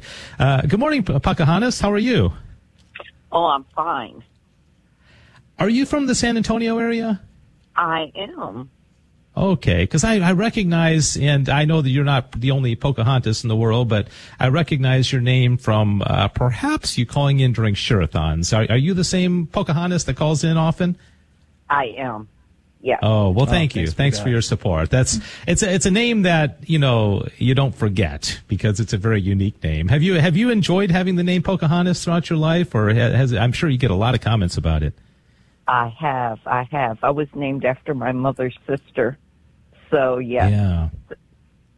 Yeah, very, very unique name. So, all right, so Pocahontas, I'm guessing you kind of know how this game works, do you? We're actually going to do a little twist this morning since we have both Rudy and Sissel, but Rudy, do you want you know this a whole lot better than I do. Do you want to kind of explain the prize and what's going on with this game? Absolutely. So today's Friday, and it's the day that we typically draw a name out of the Coffee Cup of Divine Providence to win this week's prize, which happened to have been Nicole Lanthier Art. Now, if I could just have a minute and say, Father Lassance once said that pictures, and he says that good and pure pictures are consolers of loneliness, and they're a relief to the troubled mind. They're windows to the imprisoned heart, books, and histories and sermons that you can read without troubling your eyes and straining your eyes on the pages. That being said, the prize pack this week is a print, a wonderful Catholic art print that you can install in your domestic church of your home, and it'll be a great reminder for you of the goodness, the true, the beautiful of our Lord. And so, in every piece of art that you purchase from Nicole Lanthier is going to support her family first and foremost, and it's going to send her 5 kids to Catholic school. So we're so thankful for Nicole Lanthier for sponsoring our game show this week. If you're following us on our social media sites, I'm going to be posting some links to her work if you'd like to support her, and she would really appreciate that. But the game show works like this. Dave is going to ask 3 Catholic trivia questions. Pocahontas, you don't have to know any of the questions. All you have to do is discern whether I, Rudy, who is never tricky, or Sissel, who's probably tricky most of the time, is telling the truth. So it's basically you're trying to discern who is telling the truth, who is telling a lie, and every correct answer goes into the Coffee Cup of Divine Providence, and it increases your chances of winning the prize this week. All right. Well done, Rudy. Gosh, that was great.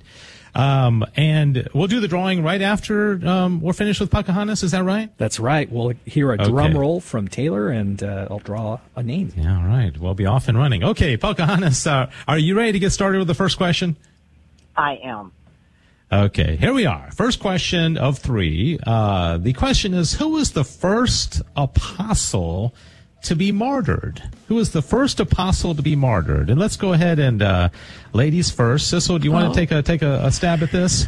Okay, well, I did grow up Protestant, so I studied my Bible pretty well. So I think I might know this one. I think it is Saint James the Greater. Saint James the Greater. Saint Jimmy the Greater. Yeah. All right, Saint James the Greater. Rudy, what do you think? Okay, so we talked about Zacchaeus last week. Zacchaeus was the man short in stature, but in great love for our Lord, who climbed up onto the tree to get a look at our Lord passing by. Well, it turns out that the reason we have this detail, this account of Zacchaeus, is because he became the first martyr. He became the short person for Christ. Did he call in during a share-a-thon or what? All right. I don't remember him on the list of apostles, but I didn't grow up Protestant, so I don't know my Bible as well as Sissel does. Okay. All right, Pocahontas, who was the first apostle to be martyred? Do you think it was St. James the Greater, or was it Zacchaeus? St. James the Greater. All right. Very good. Okay. Wasn't there like some sound effect when she there it is. I was about to start applauding for her. Ding. All right. She knows her Bible Pocahontas, you are 1 for 1 if you're keeping score at home. So congratulations on that. All right. Gets a little bit harder this time. I think that one was pretty easy, but this one's a little bit harder. Who discovered the true cross on which Christ was crucified? Who discovered the true cross on which Christ was crucified? Rudy, you want to go first this time? Sure, Dave. It's a fascinating story, actually. This guy, his name is Richard Sophiast, and he was at a thrift store, a local Goodwill. He was digging through all the bins and stuff, and he found this huge chunk of wood, and he was thinking, this is so odd. Why would somebody donate this? It must be valuable. This must have come from somebody's estate. He took it out, he purchased it for $3, and he had it scientifically observed, and actually it was the true cross. Wow. Can you believe that? There's so many details in that story that it's got to be true. Richard Sophiast, is that his name? Sophiast, yeah, Richard Sophiast. Sophiast, okay. I got to make sure I pronounce it right. All right. I don't know what could be any better than that. Sissel, what would you say? Who discovered the true cross on which Christ was crucified? I'm going to say, moms are really good at keeping track of things and hunting things down. Whenever they go and ask you, can you find, or you come up to them and say, I can't find my hairbrush, and they find it in 5 seconds. So I'm going to say that the mother of Emperor Constantine, St. Helena, I think also known as St. Helena the Cross, might be a little hint. Not at a thrift store either, I'm guessing. All right, Pocahontas, do you think it was St. Helena, mother of the Emperor Constantine, or a guy named Richard Sophiast at a thrift store? Okay, I'm giving...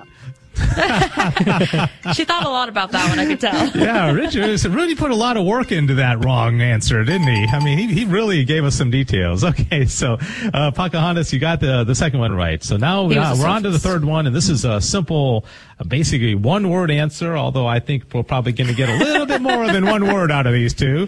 And this is an interesting question. I actually never have thought of this, to be honest with you. The question is the stigmata painful?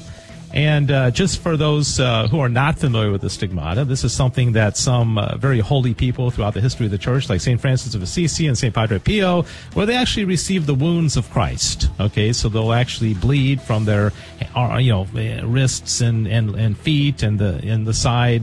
They'll have the wounds of Christ, if you're not familiar with the stigmata. So, all right, so I guess it's a simple answer. Sissel, is the stigmata painful or not? No. It's not. Okay. No, no, you get I think you get like some pain numbing abilities in those places. Okay. You have the wound, nothing going, but no pain at all. No pain at all. Okay. Rudy Carlos, would you agree or disagree with Sissel? What could I possibly say? But yes, it is very painful. It is sharing in the suffering of our Lord, and it's actually a really great grace to receive this. So, if you watch the horror movies and things like that, you'll see it as a common thing. It's not common. Not anyone just gets that. It's those people who are chosen by our Lord to share in his suffering. It's a really wonderful thing. But it does hurt. All right. Okay, so does it hurt or not? You two don't agree on anything, do you? No. This is crazy. All right, Pocahontas, is the stigmata painful? Sissel says no, and Rudy says yes. What would your answer be? I'm going to say yes. Wow, you are absolutely right. Now, that one I think was probably the most challenging. I think we kind of gave the other ones away. So, Pocahontas, congratulations. You won't have to wait long to find out whether or not you win this prize or not. But thank you for your ongoing support of the GRN. Thanks for, I guess you listen to 89.7 FM there in South Texas. Is that right? I do, yes. Yeah. All right. Well, God bless you. Thanks for calling in. Have you ever played the game before, or is this your first time? No, I've played it before. Oh, you have? Okay. Yeah. Great. All right. Well, thank you so much for making it easy on me, because I was hoping we'd get a great contestant, and you certainly were. So, Pocahontas, thank you very much. We'll I guess, do the drawing now, right, Rudy? Yes, I'm shuffling right now, and I have the tickets here in my hand from the Coffee Cup. Oh, and this is the Divine, the Coffee and Bowl of Divine I have one Providence. in my hand now, and it is Tala. Tala, one of our first contestants from the week. Tala is the winner. Congratulations. Tala. How do you spell Tala? Taula. Tala. Oh, okay. All right. Tala. Kind of like Paula with a T. Interesting. That's right. Wow, this is the morning of interesting names, isn't it? Tala and Pocahontas. Okay, so Pocahontas, I'm not sure if you're still with us or not, but thanks again for listening and supporting the network and joining us. Sorry you didn't win, but, there's always another chance. Have you ever won the prize? No, not yet. You got to keep trying. Maybe next month you can try. Okay, God bless. Likewise. Okay, thanks, Pocahontas. God bless. Do you have to wait a month before you can play again, Rudy? Is that the rule? Mm-hmm. Okay, gotta wait a month. Okay. All right, so it's 27 minutes after the hour now, and this is Catholic Drive Time, and Adrian is on vacation, but we're here with you, and I guess this pretty much closes out the radio portion of the show, so it's been a great pleasure to be with you on the radio. We do 30 minutes of after show on our social media sites if you want to hang with us. Of course, the Holy Sacrifice of the Mass is going to be played on all the radio stations. And so stay tuned for that. Sissel and I will be back on Monday morning with Rudy and Taylor and the gang.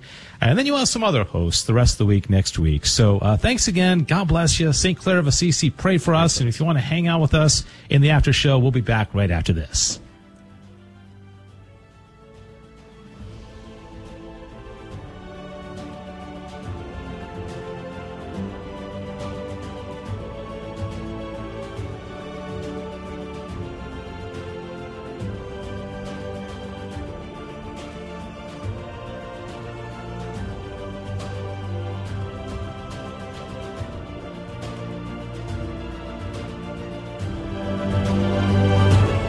For joining us on Your Catholic Drive Time, where it is our pleasure to keep you informed and inspired. Join us Monday through Friday at the same time, right here on your favorite Catholic radio station. Don't forget to connect with us. Just go to facebook.com/Catholic Drive Time. Again, that's facebook.com/Catholic Drive Time. Be sure to share more than just us today. Share Jesus with everyone you meet. Bye now, and God love you.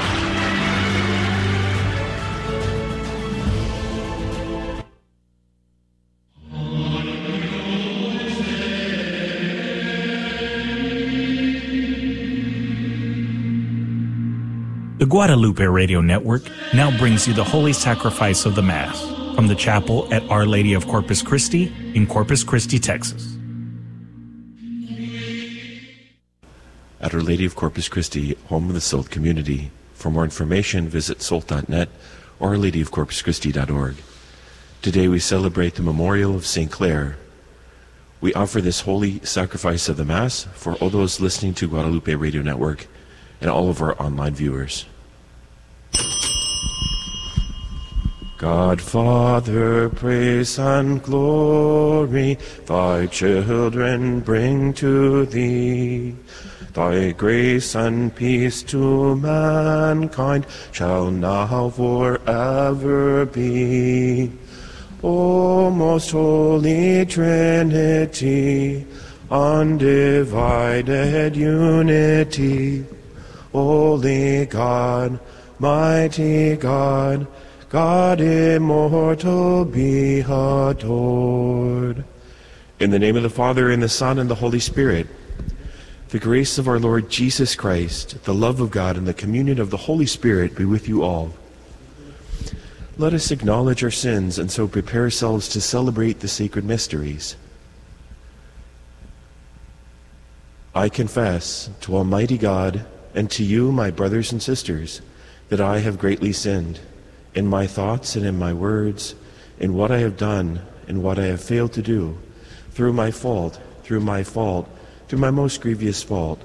Therefore I ask Blessed Mary, ever Virgin, all the angels and saints, and you, my brothers and sisters, to pray for me to the Lord our God. May Almighty God have mercy on us, forgive us our sins, and bring us to everlasting life. Kyrie eleison. Christe eleison. Kyrie eleison. Let us pray. O God, who in your mercy led St. Clare to the love of poverty, grant through her intercession that following Christ in poverty of spirit, we may merit to contemplate you one day in the heavenly kingdom, through our Lord Jesus Christ, your Son, who lives and reigns with you in the unity of the Holy Spirit, God forever and ever.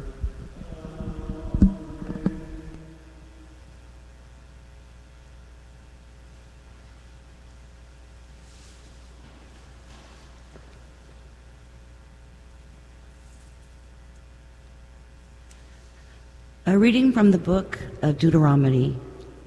Moses said to his people, "Ask now of the days of old, before your time, ever since God created man upon the earth. Ask from one end of the sky to the other, did anything so great happen before? Was it ever heard of?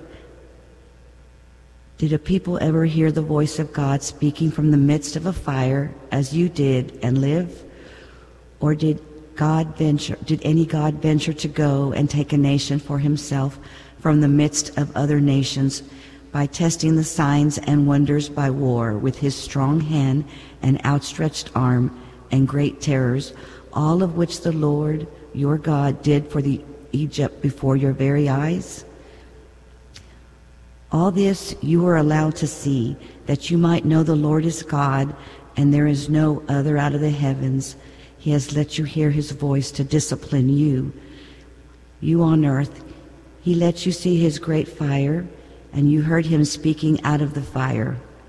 For your love of fathers, he chose their descendants and personally led you out of Egypt by his great power, driving out of your way nations greater and mightier than you. So bring as you bring in, and make their land your heritage as it is today.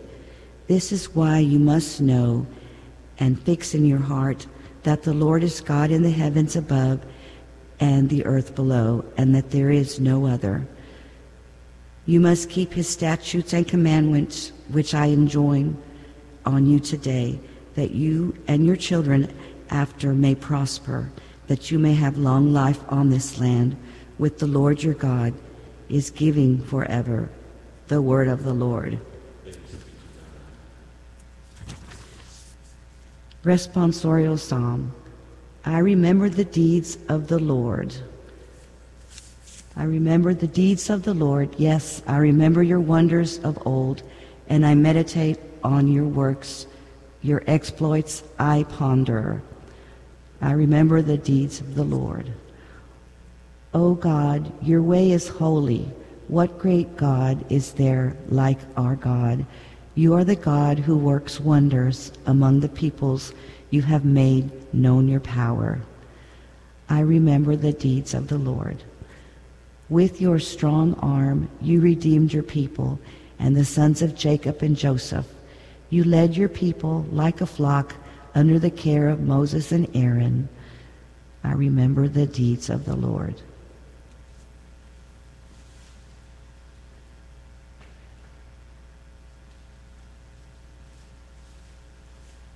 Alleluia, Alleluia, Alleluia, Alleluia, Alleluia, Alleluia. Blessed are they who are persecuted for the sake of righteousness, for theirs is the kingdom of heaven. Alleluia, Alleluia, Alleluia. The Lord be with you. A reading from the Holy Gospel according to Matthew.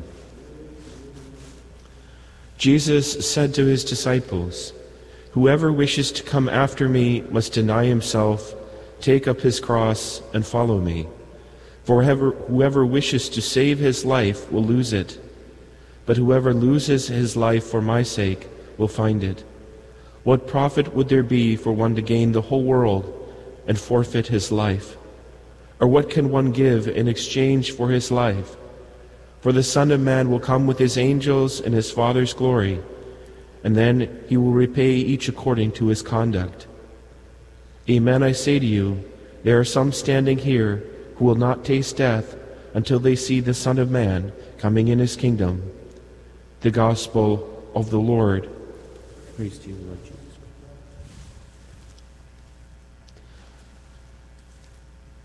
There's a priest here, Father Vince. You remember Vignola? How they were selling heroin on the steps of the church. The young people, these kids, were in the car in the parking lot, and I went in there and I said, "Ma che facciamo? What are we doing here?" And they said, "Well, ascoltiamo musica. We're listening to music." And they weren't listening to anything, so they looked at me and scowled and turned the radio on. And they were selling heroin right there in the parking lot. And I'll go to Jesus in the Blessed Sacrament and say, "What do we do? Lord, what do we do with these kids?" And in fact, I remember praying a lot about that question, and I actually one night prayed the whole night, and I was praying profusely for this answer, and the next day I found myself with a group of pilgrims going to this pilgrimage site called San Michele Gargano. It's this shrine in the mountains, and St. Francis of Assisi went there, and he was afraid to go in. He didn't feel worthy to go in. And I went in there, and there was 300 young people singing in front of the Blessed Sacrament. And the answer, for me, that was the answer. Bring people to Jesus in the Eucharist. And that is where they can find themselves, their vocation. They can be pulled out of whatever evils that we have a tendency to get into. They can be brought to Christ. St. Clare, the great, wonderful nun of Assisi, the sister, so to speak, of St. Francis. She was the kind of female counterpart of the Franciscan order. She was a lot more strict than Francis was in her fasting and her penances. St. Clare, she said, you have to look in the mirror of Christ if you're going to see who you are. And you have to look in that mirror every day. And Jesus has to show you who you are. And this is true especially for our young people and for vocations. Vocations come from the Eucharist.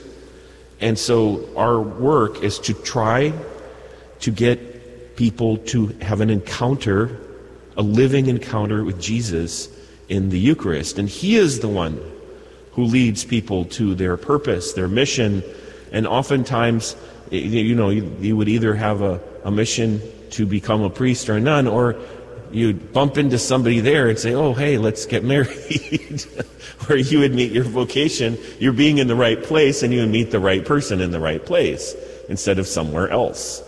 And this is a gift of the church. And that's why the readings, the gospel readings particularly, are very similar to yesterday, when it talks about if you're going to find out who you are, you have to deny your very self and pick up your cross and carry Him. And it's in self-denial that you find, and I know it sounds paradoxical, it's very paradoxical, but it's in loving another, that it is in love itself that you find yourself, and especially being loved by Jesus. Jesus gives us an example. He's not just saying, this is what you need to do. This is actually His whole program. He denied His very self, picked up His cross, and He followed the Father. And that's what we do. We follow Jesus following the Father. Or rather, Jesus comes into our heart and shows us how to follow the Father the very same way He does, by denying our very selves and turning to Him.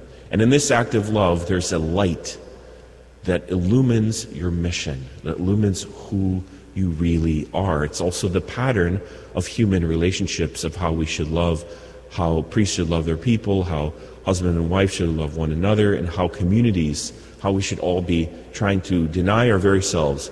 And this is phenomenal. This is wonderful. This is what the first reading was talking about. Did anything so great ever happen before? The Eucharistic community of the church. Such a wonderful thing to have people who are living in communion with Jesus in the Blessed Sacrament. And like St. Clare, she took the Blessed Sacrament out when there was this war, the Saracens were going to invade, and she heard Jesus say, I will never fail to protect you.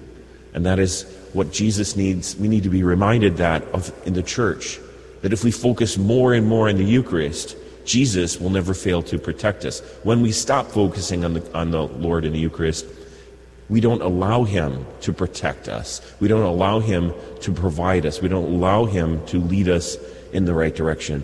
May our adoration of our blessed Lord in the Eucharist never cease. Let us bring our petitions to the Lord. We pray for the whole church that it may shine forth with the holiness of Jesus Christ, and for a greater increase in Eucharistic devotion, we pray to the Lord. We pray for our Holy Father, all bishops and priests, that they may be good stewards of the Eucharistic mystery. For this we pray to the Lord. We pray for our government leaders, that they may not enact laws that are against gospel conscience, the natural law written on every human heart. Particularly, we pray for an end to abortion, same-sex unions, gender confusion, and human trafficking. We pray to the Lord. We pray for the sick, the suffering, the poor, the lost, the forsaken, the lonely, the abandoned, the rejected, and that we may respond to Christ in all forms of human misery. For this we pray to the Lord. We pray for all of our beloved dead, that they may enter the Father's eternal glory. We pray to the Lord. Eternal and blessed Father, we ask you to hear us, for make these and all our petitions in the holy name of Jesus Christ, and through the powerful intercession of our Mother Marys, we pray. Hail Mary, full of grace, the Lord is with thee. Blessed art thou among women, and blessed is the fruit of thy womb, Jesus. Holy Mary, Mother of God, pray for us sinners, now and at the hour of our death. Amen.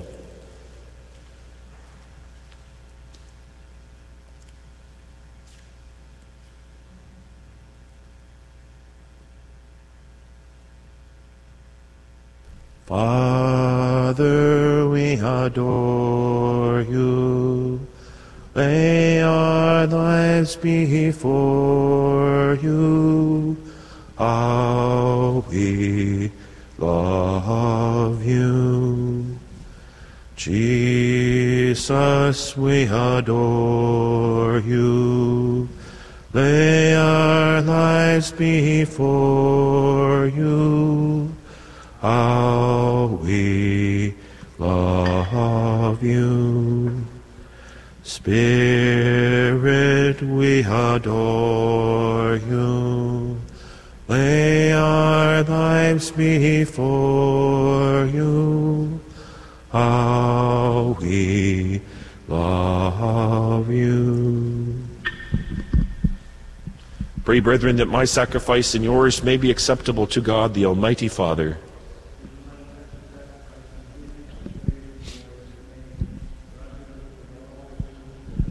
As we proclaim your wonders, O Lord, and the Virgin Saint Clare, we humbly implore your majesty that as her merits are pleasing to you, so too our dutiful service may find favor in your sight through Christ our Lord.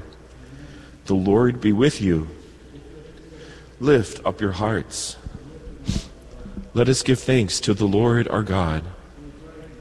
It is truly right and just, our duty and our salvation, always and everywhere to give you thanks, Lord, Holy Father, Almighty and Eternal God, for in the saints who consecrated themselves to Christ, for the sake of the kingdom of heaven, it is right to celebrate the wonders of your providence, by which you call human nature back to its original holiness, and bring it to experience on this earth the gifts you promise in the new world to come. And so with all the angels and saints, we praise you, as without end we acclaim. Sanctus, Sanctus, Sanctus Dominus Deus Sabaoth, pleni sunt celi et terra, gloria tua, Hosanna in excelsis, benedictus, qui venit in nomine Domini, Hosanna in excelsis. You are indeed holy, O Lord, and all you have created rightly gives you praise. For through your Son, our Lord Jesus Christ, by the power and working of the Holy Spirit, you give life to all things and make them holy, and you never cease to gather a people to yourself, so that from the rising of the sun to its setting, a pure sacrifice may be offered to your name. Therefore, O Lord, we humbly implore you, by the same Spirit graciously make holy these gifts we have brought to you for consecration, that they may become the body and blood of your Son, our Lord Jesus Christ, at whose command we celebrate these mysteries. For on the night he was betrayed, he himself took bread, and giving you thanks, he said the blessing, broke the bread, and gave it to his disciples, saying, Take this, all of you, and eat of it, for this is my body, which will be given up for you.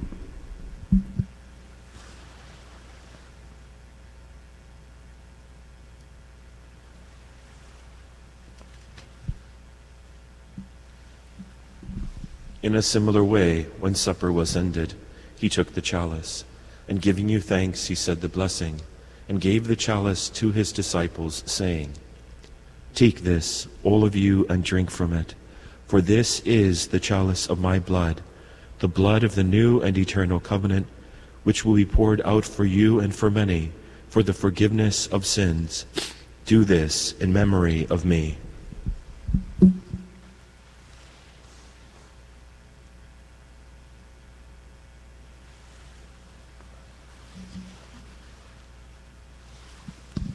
A mystery of faith, we proclaim your death, O Lord, and profess your resurrection until you come again. Therefore, O Lord, as we celebrate the memorial of the saving passion of your Son, his wondrous resurrection and ascension into heaven, and as we look forward to his second coming, we offer you in thanksgiving this holy and living sacrifice. Look, we pray upon the oblation of your church, and recognizing the sacrificial victim by whose death you will to reconcile us to yourself. Grant that we who are nourished by the body and blood of your Son, and filled with his Holy Spirit, may become one body, one spirit in Christ. May he make of us an eternal offering to you, so that we may obtain an inheritance with your elect, especially with the most blessed Virgin Mary, Mother of God, blessed Joseph, her spouse, with your blessed apostles and glorious martyrs, St. Clare, St. Philomena, and all the saints, on whose constant intercession in your presence we rely for unfailing help. May this sacrifice of our reconciliation, we pray, O Lord, advance the peace and salvation of all the world. Be pleased to confirm in faith and charity your pilgrim church on earth, with your servant Francis our Pope, Michael our Bishop, the order of bishops, all the clergy, and the entire people you have gained for your own. Listen graciously to the prayers of this family, whom you have summoned before you in your compassion, O merciful Father. Gather to yourself all your children scattered throughout the world, to our departed brothers and sisters, and to all who are pleasing to you at their passing from this life. Give kind admittance to your kingdom. There we hope to enjoy forever the fullness of your glory, through Christ our Lord, through whom you bestow on the world all that is good. Through him and with him and in him, O God, Almighty Father, in the unity of the Holy Spirit, all glory and honor is yours forever and ever. Amen. Proceptus salutaribus moniti et divin institutione formati audemus dicere, Pater noster, qui es in celis, sanctificetur nomen tuum, adveniat regnum tuum, fiat voluntas tua, sicut in cielo et in terra. Panem nostrum quotidianum da nobis hodie, et dimitte nobis debita nostra, sicut et nos dimittimus debitoribus nostris, et ne nos inducas in tentationem, sed libera nos a malo. Deliver us, Lord, we pray, from every evil. Graciously grant peace in our days, that by the help of your mercy we may be always free from sin and safe from all distress, as we await the blessed hope and the coming of our Savior, Jesus Christ. Lord Jesus Christ, who said to your apostles, "Peace I leave you, my peace I give you," look not on our sins but on the faith of your church, and graciously grant her peace and unity in accordance with your will, who live and reign forever and ever. The peace of the Lord be with you always. Agnus Dei, qui tollis peccata mundi, miserere nobis. Agnus Dei, qui tollis peccata mundi, miserere nobis. Agnus Dei,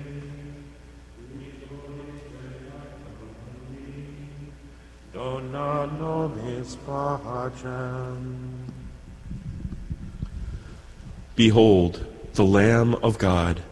Behold him who takes away the sins of the world. Blessed are those who are called to the supper of the Lamb. Lord, I am not worthy that you should enter under my roof, but only say the word, and my soul shall be healed.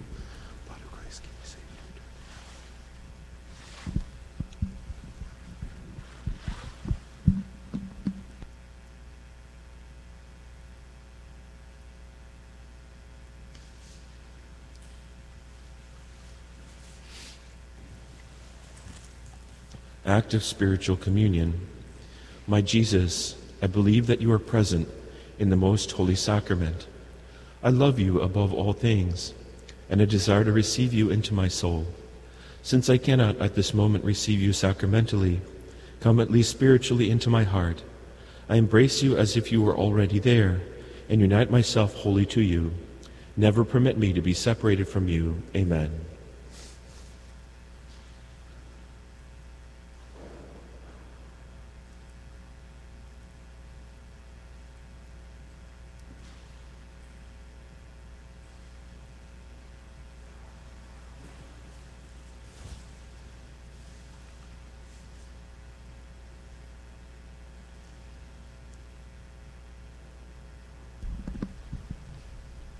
Communion Antiphon. Behold, the bridegroom is coming. Come out to meet Christ the Lord. Love divine, our love's excelling, joy from heaven to earth come down. Fix in us thy humble dwelling, all thy faithful mercies crown. Jesus, thou art all compassion, pure, unbounded love thou art. Visit us with thy salvation, enter every trembling heart. Come, Almighty, to deliver, let us all thy grace receive. Suddenly return and never, nevermore thy temples leave. Thee we would be always blessing, serve as thy hosts above. Pray and praise thee, great salvation, perfectly restored in thee. Let us pray. Renewed by partaking of this divine gift, we pray, O Lord our God, that by the example of St. Clare, bearing in our body the death of Jesus, we may strive to hold fast to you alone, through Christ our Lord. Amen. The Lord be with you. May Almighty God bless you, the Father, the Son, and the Holy Spirit. The Mass is ended. Go in the peace of Christ. Salve Regina, Mater misericordiae, vita dulcedo, et spes nostra salve. A te clamamus, exules filii Hevae, a te suspiramus, gementes et flentes, in hac lacrimarum vale. Ea ergo, advocata nostra, illos tuos, misericordes oculos, ad nos converte, et Iesum benedictum fructum ventris tui, nobis post hoc exilium ostende. O clemens, O pia, O dulcis Virgo Maria.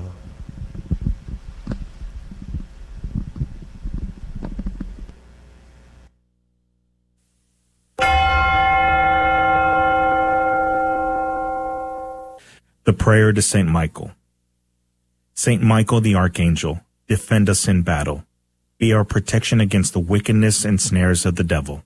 May God rebuke him, we humbly pray. And do thou, O Prince of the heavenly host, by the power of God, cast into hell Satan and all the evil spirits who prowl about the world, seeking the ruin of souls. Amen. Prayer of Deliverance. Almighty God and Father, we beg Thee, through the intercession and help of the archangels, Saint Michael, Raphael, and Gabriel, for the deliverance of our brothers and sisters who are enslaved by the evil one, from anxiety, sadness, and obsessions. We implore Thee, deliver us, O Lord. From hatred, fornication, and envy. We implore Thee, deliver us, O Lord. From thoughts of jealousy, rage, and death. We implore Thee, deliver us, O Lord. From every thought of suicide and abortion. We implore Thee, deliver us, O Lord. From every form of sinful sexuality. We implore Thee, deliver us, O Lord. From every division in our family and every harmful friendship. We implore Thee, deliver us, O Lord. From every sort of spell, malefice, witchcraft, and every form of the occult. We implore Thee, deliver us, O Lord. Thou who said, Peace I leave with you, my peace I give unto you, grant that through the intercession of the Virgin Mary, we may be liberated from every demonic influence and enjoy Thy peace always. In the name of Christ our Lord. Amen. Celebrating the culture of life. This is the Guadalupe Radio Network. Radio for your soul.